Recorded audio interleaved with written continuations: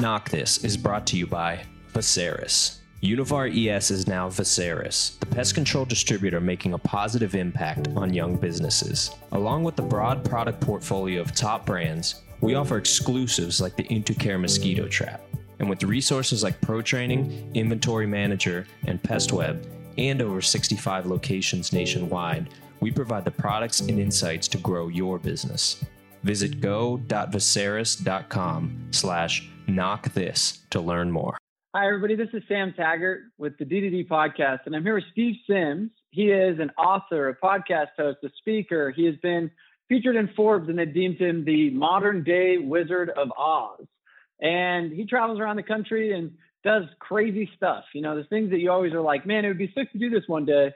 He's like, why not? Let's just do it. And he goes and finds scenarios and life experiences that many of us are probably like, wow, I'd love to do that. So we're going to dive into his whole theory of Art of Making Things Happen, which is a book he's written, Bluefish, Art of Making Things Happen. It's probably available on Amazon, and you can go find him. And so super honored and privileged to have Steve on the show. And we're going to dive into what I've been writing a book and a concept for the last year called the Achievement Formula. And I'm excited to really dive into this art of making things happen. How do you accomplish things? How do you get stuff done? How do you go make your dreams come true? And then we're also going to be talking about communication. I mean, you know, being in sales and being in leadership and being in business and coaching businesses, Steve has a ton of knowledge to bring to our industry when it comes to selling and our world in which we live in today. So I'm super excited to have you on the show, Steve. Thanks for being out, man. It's a pleasure to be here. Thanks for having me. So tell us a little bit in a nutshell, like, who is Steve Sims? Like, if you had to say, like, this is who I am, who are you? A blunt instrument. I am the guy that left school at the age of 15 onto a building site in East London. Spent most of my life working, being kicked out of every job I applied for and got. Ended up working on the door of a nightclub in Hong Kong.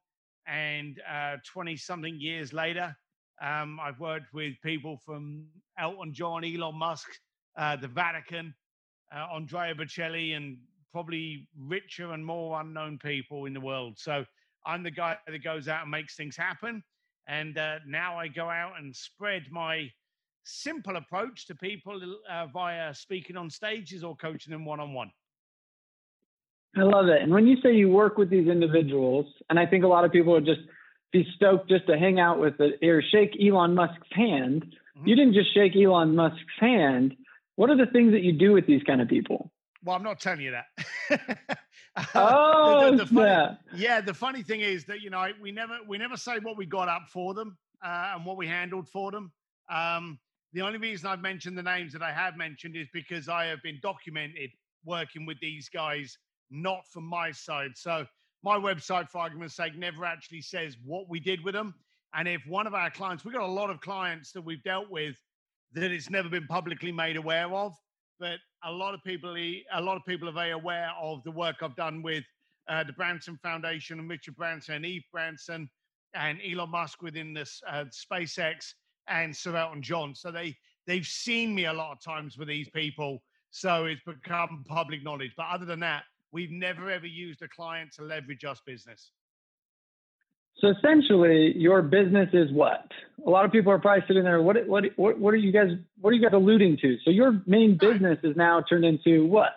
So I've got two businesses. One of them is to give billionaires really interesting cocktail stories.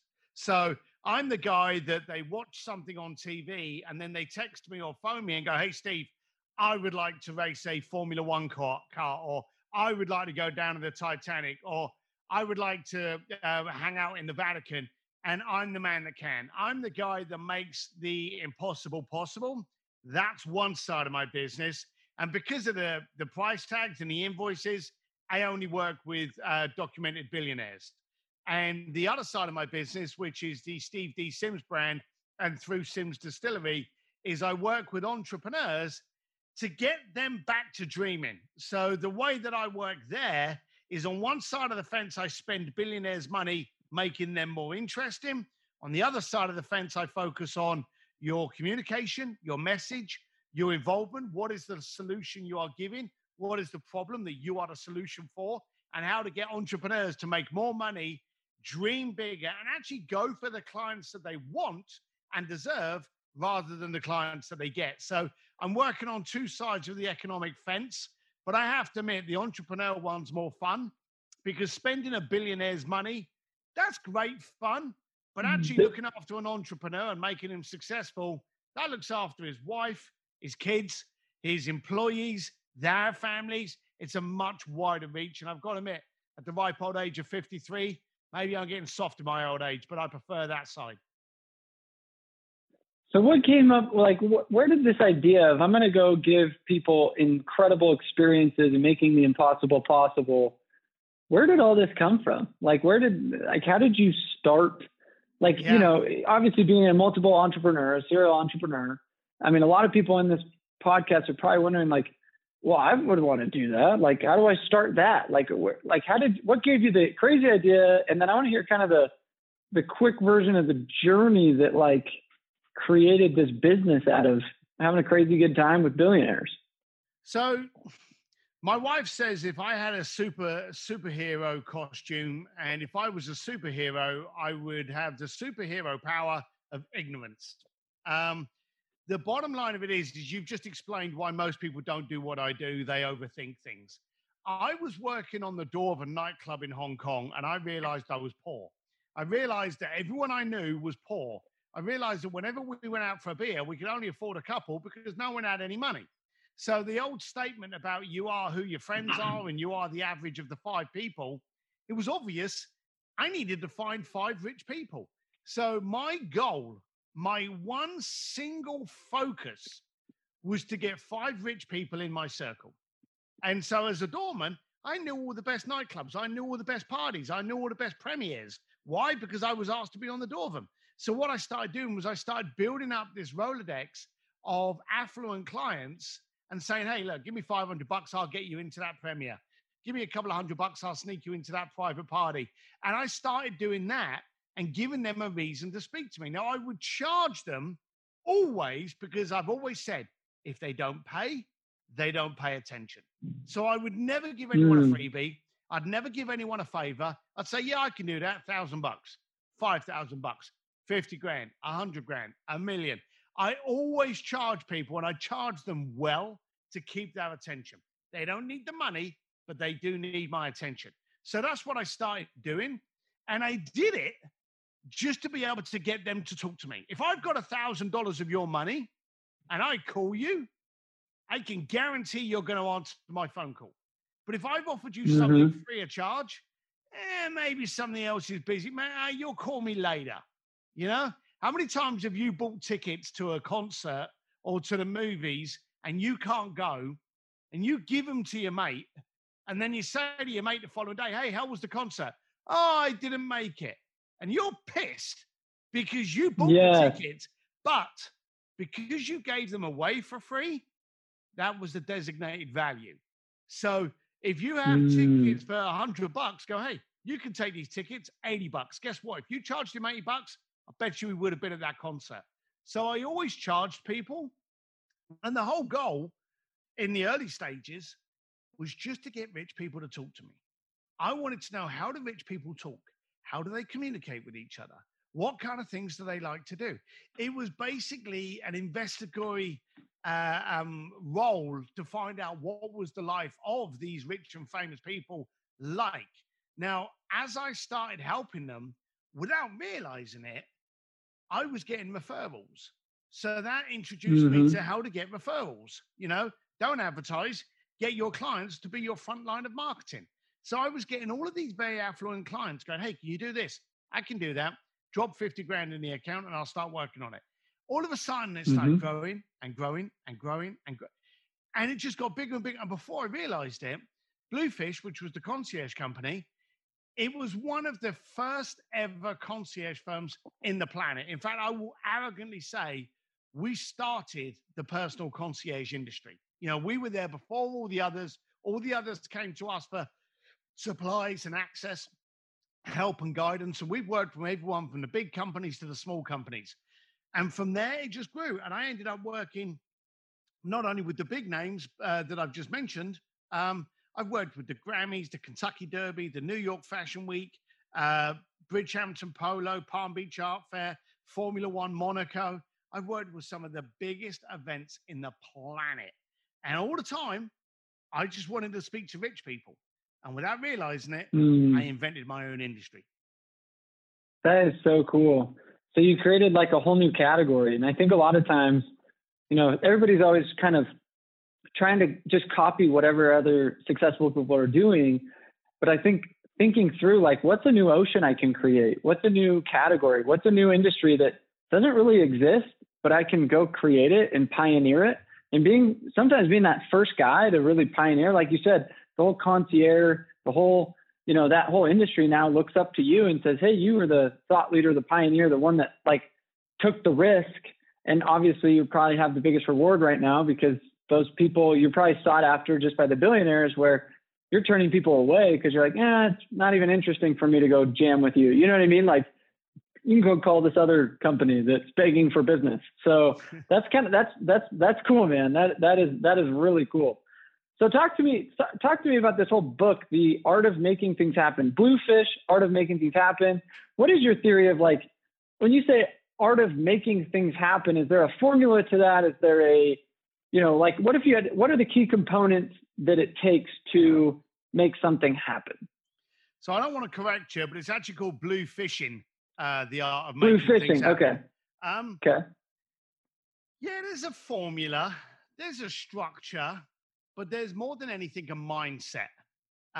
Okay. And so the whole book goes through, and you've got to understand how the book came about, first of all. I was approached by Simon Schuster, one of the largest publishing houses in America, to write a book naming all the rich and famous people that I dealt with and what did they spend money on.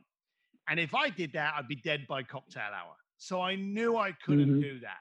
I gave a speech, I think it was on Joe Polish's stage, Genius Network, and someone heard it, passed it over to Simon Schuster, and they came back to me and they said, well, look, instead of writing a book on who you do this for, could you write a book on how you do it and what you do to make these things happen? Ignore the clients, focus on actually getting what's necessary. So we decided to write a how-to book, and it was very good because, like anyone writes a book, they learn a lot more about their internal process than they first acknowledged. So I suddenly started noticing the habits that I had, the formats, the formulas, the structures that I've never really paid attention to before. And I realized that most people don't actually ask for what they want. They dilute things. They're a little bit cowardly. They're a little bit scared. If you want to hang out with someone, you'll go, oh, I'd really like to meet them. You won't actually say what you want because you'll find to be laughed at. If I said to you, hey, you can meet anyone in the world and have an hour with them, who would it be? You're not going to immediately want to tell me because that's revealing things about you. And some people may want to meet their mum again, just for another hour with their mum. They may want to meet the Pope. They may want to meet a rock star, but whoever it is, it means something to them. And people don't like to disclose things too close to them. So I wrote the book to get people to learn how to communicate, to learn how to uncover. And I joke, I call it you're in a Sherlock, how to actually start peeling away what someone is saying to fully get to the root of what they mean. Because once you get down to the core of why they want to do something and what it means to them, you can achieve anything. And I'm going to give you a story on this. We were in Palm Beach. I finished this year, 2020, was the end of like an 8-year contract with Sir Elton John. And so I've worked with him for a long time. And I had a client contact, actually, let me rephrase that. I had a prospect. I had somebody contact me, a friend of a friend, and they said, hey, I want to meet Sir Elton John. So I said, okay, why is that? And he said, oh, because, he's great. He's famous. One of the greatest performers in the planet. He's going to be dead one day and I want to photograph with him. That was honestly what he said. And I was like, oh, okay then. Well, thank you very much. I'll come back to you. And as you can imagine, I never did. There was no meat there. So then we get a phone call. One of my girls got it in the office, I think maybe about a month, 6 weeks later. And it's this guy on the phone and he wants to meet Sir Elton John. And one of the girls said to me, I don't know, but it sounds like the other guy, or maybe it's a friend of his because you haven't got back to him, that he's trying a different angle. So can you talk to him? So I get on the phone. I'm like, hey, how you doing? He's like, hi, I'd like to meet Sir Elton John. So I'm like, okay, why? And the guy said, well, because he's one of the greatest singers on the planet. He's an icon. He's been around forever. And there's things. And it was the way he got uncomfortable at the end of it that I realized it wasn't the same guy. So I said to him, what are those things? And I got really quiet, real pause. And he came back to me and he said, when I was a kid, my dad used to take me to school and he used to pick me up from school. Never my mum, always my dad. It was our thing. As a young lad, all the way through into high school, my dad would take me to school and my dad would bring me back from school. Now, in the early stages in the car we had a cassette player and there was a cassette stuck in the car and we would play it all the way there and all the way back. And it was Elton John. He said, and we would sing Elton John all the way there and would sing all the way back. He said, now, as the cars got better throughout the years, my dad kept this trend going by putting a CD in and would sing Elton John. And it was our thing. And in my teenage years, I was so embarrassed. I hated it, but we still did it. He said, my dad's been dead about 20 years.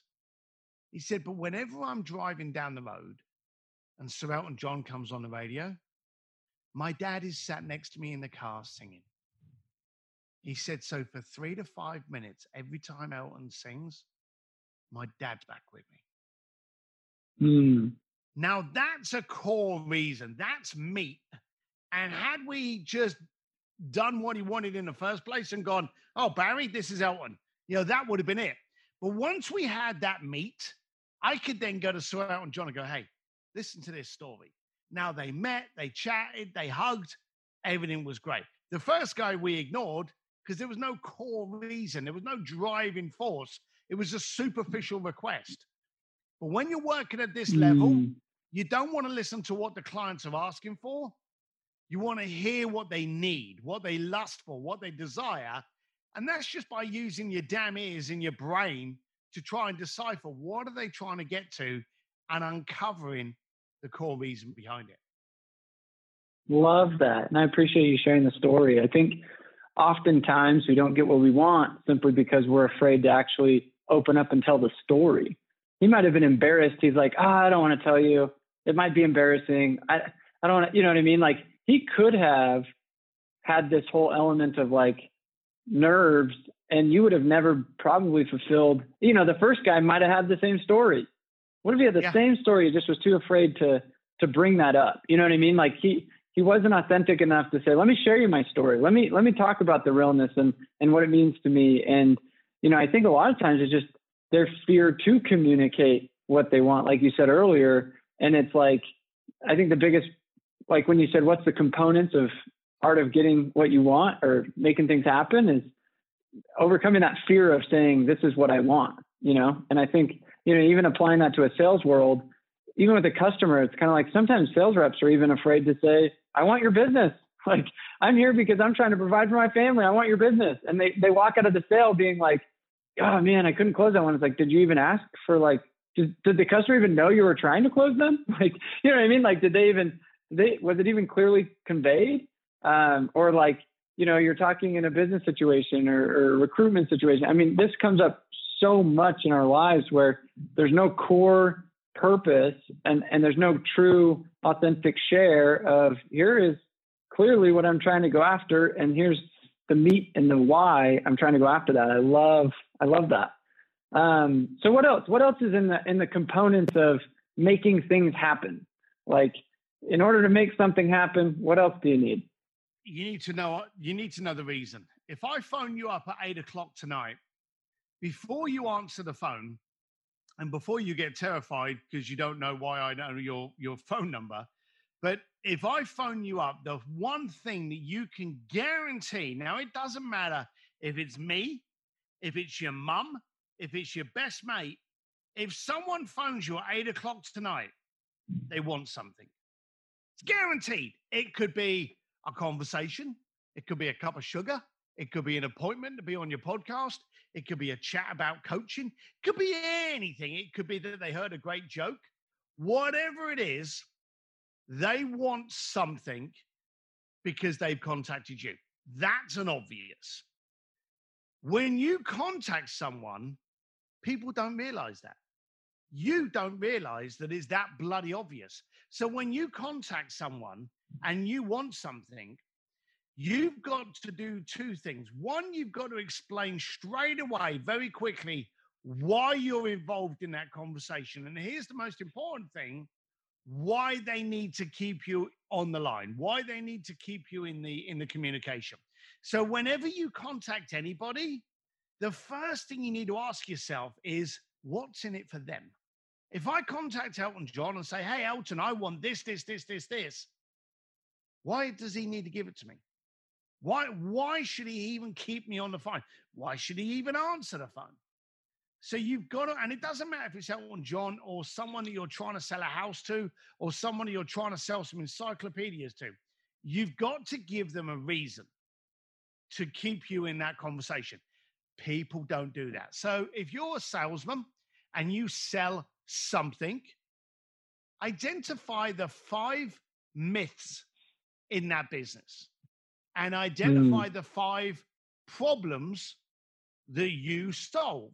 Let's say, for argument's sake, you're selling, diet tablets. You walk up to someone and go, hey, you're in great shape. Would you like to be in better shape? Now, I haven't sold you the tablet, but I've got you thinking, is this something you would consider? If you do want to be in better shape and it be easier to maintain, I've got a blue pill. Now you produce the solution. So you identify the problem. Mortgage and real estate. Hey, you probably don't want to apply for a mortgage because let's be blunt, those mortgage forms are horrible. But I have a solution. So you've identified the problem. How many times you see on TV when they identify the problem, then they give you the solution? But most salespeople just go up and go, hey, how are you? Would you like some books? No, because you haven't identified what the problem is. Hey, what do you do with your day? Do you watch a lot of TV? How do you educate? How do you stimulate? How do you grow? Well, I don't get much chance to do that. Well, I have an answer for you. I have an encyclopedia. You've got to identify the problem. Anyone that I've gone to, big or small, on the social or power scale, every conversation I've got involved in, I've got to understand what's in it for you. This podcast, I'm here hoping to give your people some inspiration to make some action, to make you look really sharp by getting me on your podcast. In turn, they get to hear about me. Maybe they buy the book, whatever. But the point is, never walk into a conversation or visualize it as a room. Never walk into a room without identifying 2 things, what you want and what you bring to the party that's going to make you irresistible to the person there. Love that. And I think a lot of times we're pretty dependent on maybe a training manual, or we're pretty dependent on, somebody hires us or tells us to go do something, or a manager is like, hey, I need you to go do this. And we kind of show up to the party like, well, I'm just kind of doing my job, or I'm just kind of like carrying the message. And they're not putting that conscious effort to say, wait a minute, before I lead, like you said, hey, I've got these awesome books. It's like, hey, there's a deficit of books and I've got awesome books, like, or whatever, you know what I mean? I'm just saying it in your example. So I think that I see this over and over and over again. And it brings me back to when I wrote a book called The ABCs of Closing. And I remember a guy was kind of coaching me through some writing techniques, because I never seen myself as a writer. I mean, you were a freaking doorman at a club. Did you ever think of yourself as like writing a book? You know what I mean? Oh, like, hell no. You know what I mean? Yeah, like I'm the same way. I'm like, dude, I like failed out of English and now I wrote a book. So anyway, I got some coaching, and he said, take the last line in your chapter and put it at the very first. He's like, that should be usually your ending paragraph of a chapter is where you're kind of summing up the point and you're kind of talking about, here's the important nugget of like the chapter. He's like, put that at the front. And I noticed that I watched myself and the chapters got much more interesting when I led with, here is what I want you to get. Here is what I'm bringing to the table in this chapter, so that the person kept reading. And it, it happens in books, it happens in videos, it happens in the podcast, it happens in sales techniques, it happens in life, is where we oftentimes think we need to finish with the punch instead of start with the lead with, here's what I'm going to bring. And this is why you want to keep listening to me. I love that. Totally. So let's kind of shift gears a little bit. Communication seems to be one of your big messages. And obviously you talk, you've got an eye piercing in your eyebrow and a beard and you're this bald dude from London, yet you're jamming in the clubs, hanging out with the Elon Musk of the world. So you've had high level conversations. And then you probably hung out with some pretty weird people, I'm assuming, in life. So I'm sure there's some stories there. What's your take on the world and communication today? Like you seem pretty passionate about the concept of where the world's going with communication and what the problems are. Give us kind of your philosophy on communication. Well, in a simple answer, it's crap. We are all crying because of this social distancing. Yet the simple fact is we started doing this nearly 20 years ago. We stopped having conversations with our next door neighbor and started putting it on tweets. We joined every kind of social platform to stop us being social. It's got worse. If you want to be arrested, then go into a coffee store, go into your local Starbucks, stand behind the person ordering the coffee, order your coffee, and then when they walk to the right to wait for that coffee, try and strike up a conversation with that person. Because this is what happens. I call it the cappuccino shuffle. They order that coffee, they take 2 steps to the right.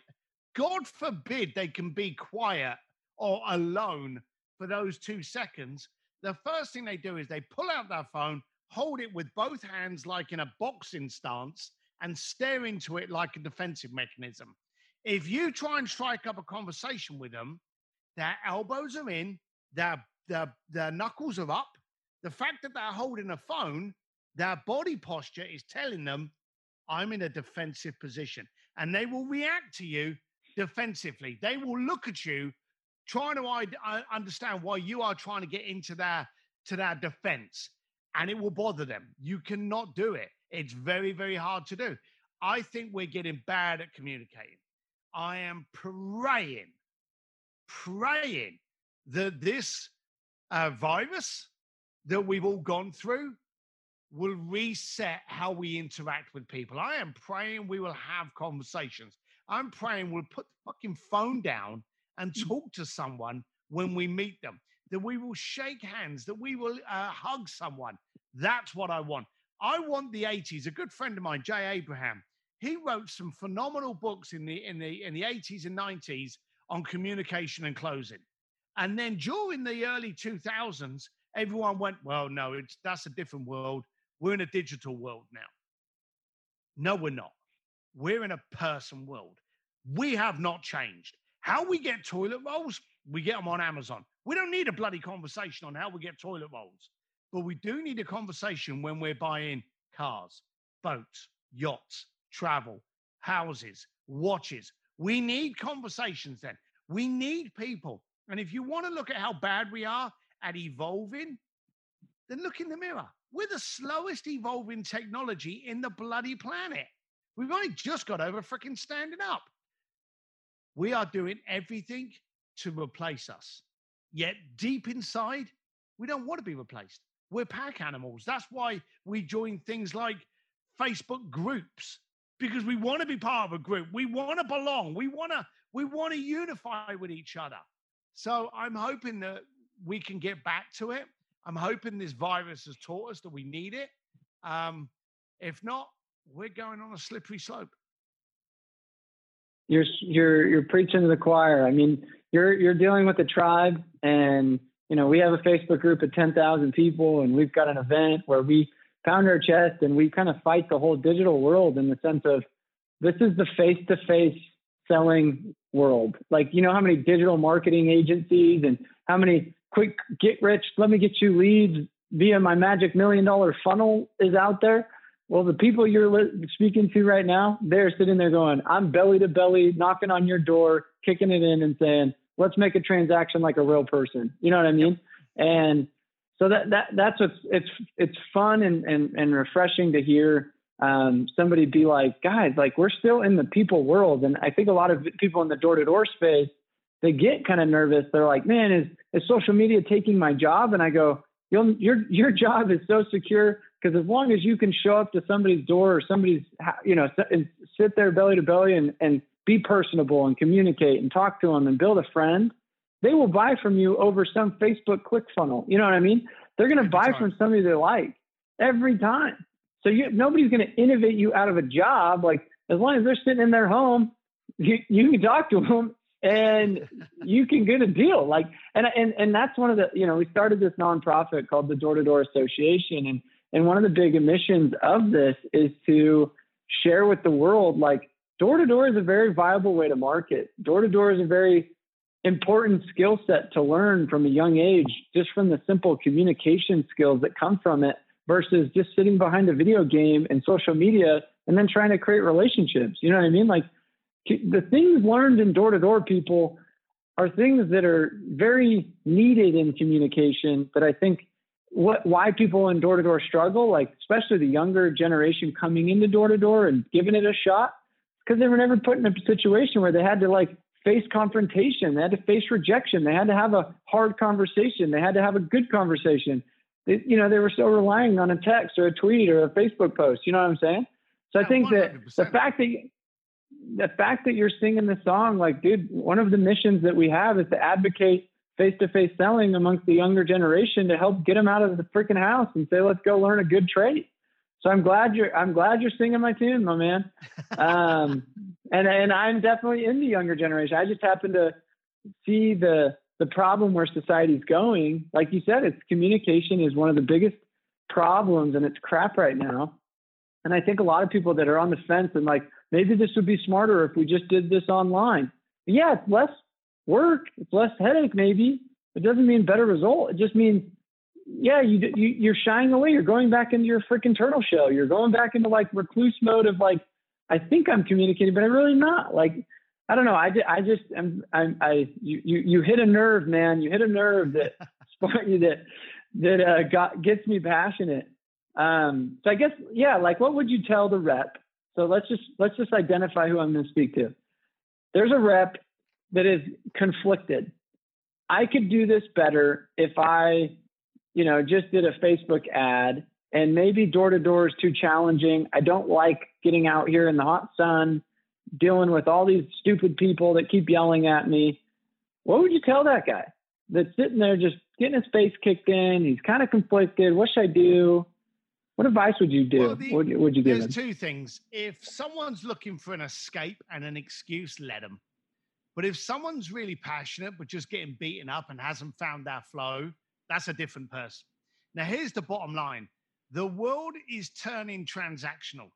And believe it or not, we don't like that. The world has turned into a transaction where you can bark orders at your car, your phone, Alexa, Siri, Amazon. If you don't believe me, phone up Amazon and go, hey, I'm thinking of changing my brand of toilet roll. Which one should I get? There's no phone number to be able to call. There's no one to be able to ask that question.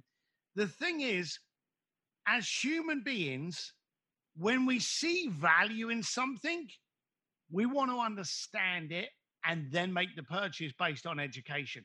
You see, clients don't know what they don't know. That's your job.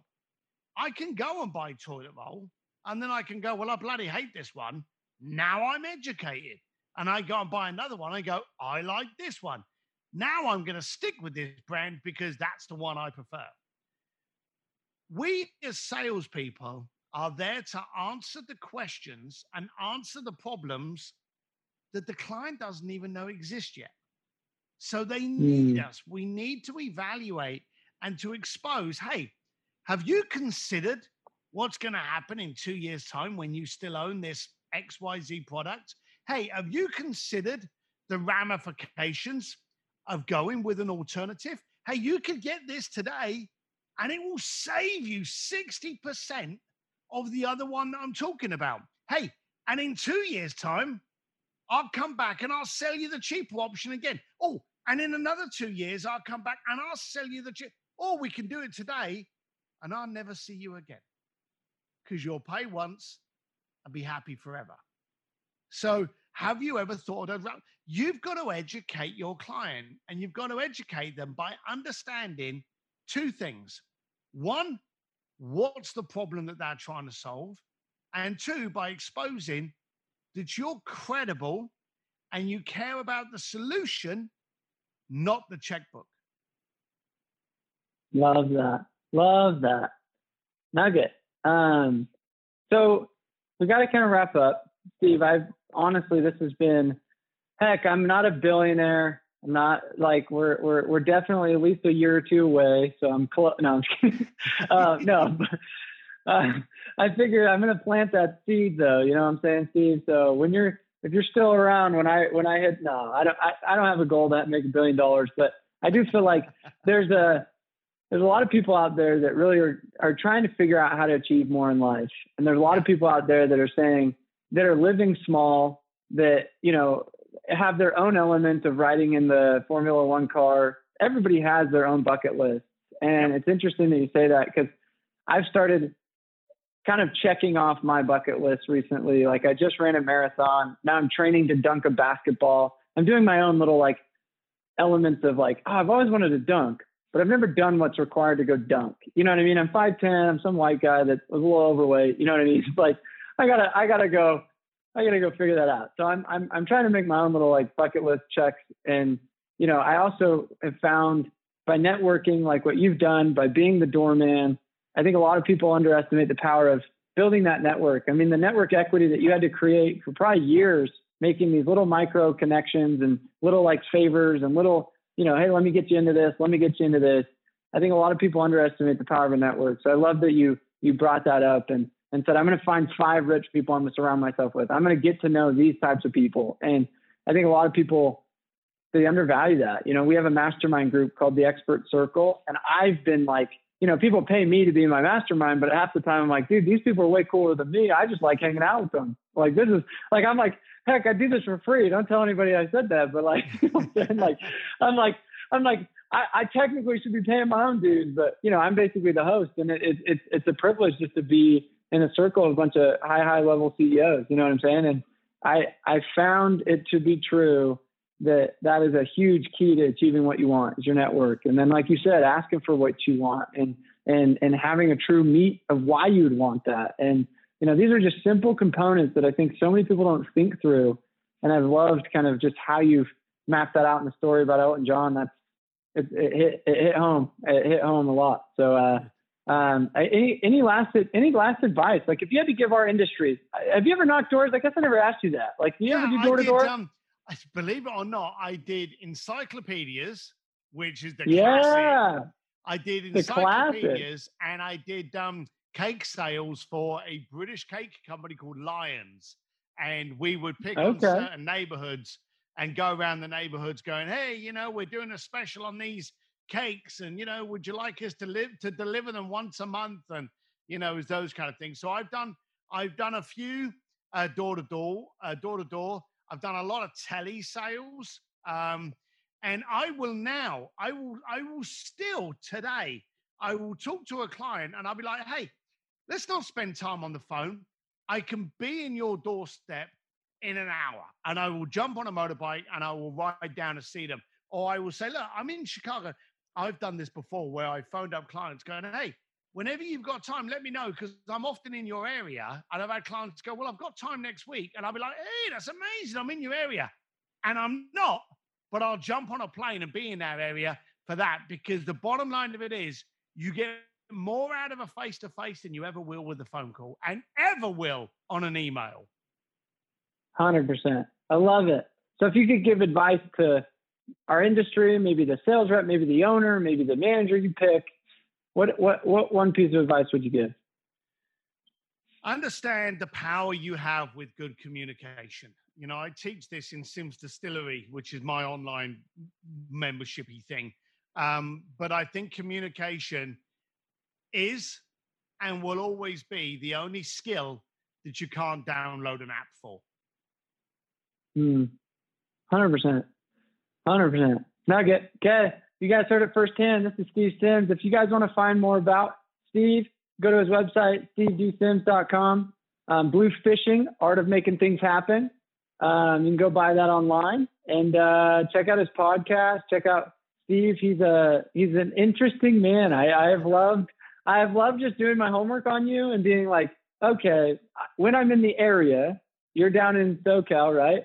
Yep. I might happen to happen to be in SoCal, so I might hit you up. I might hit you up. Okay, dude, you're the man. Thanks for being on the show. Appreciate it.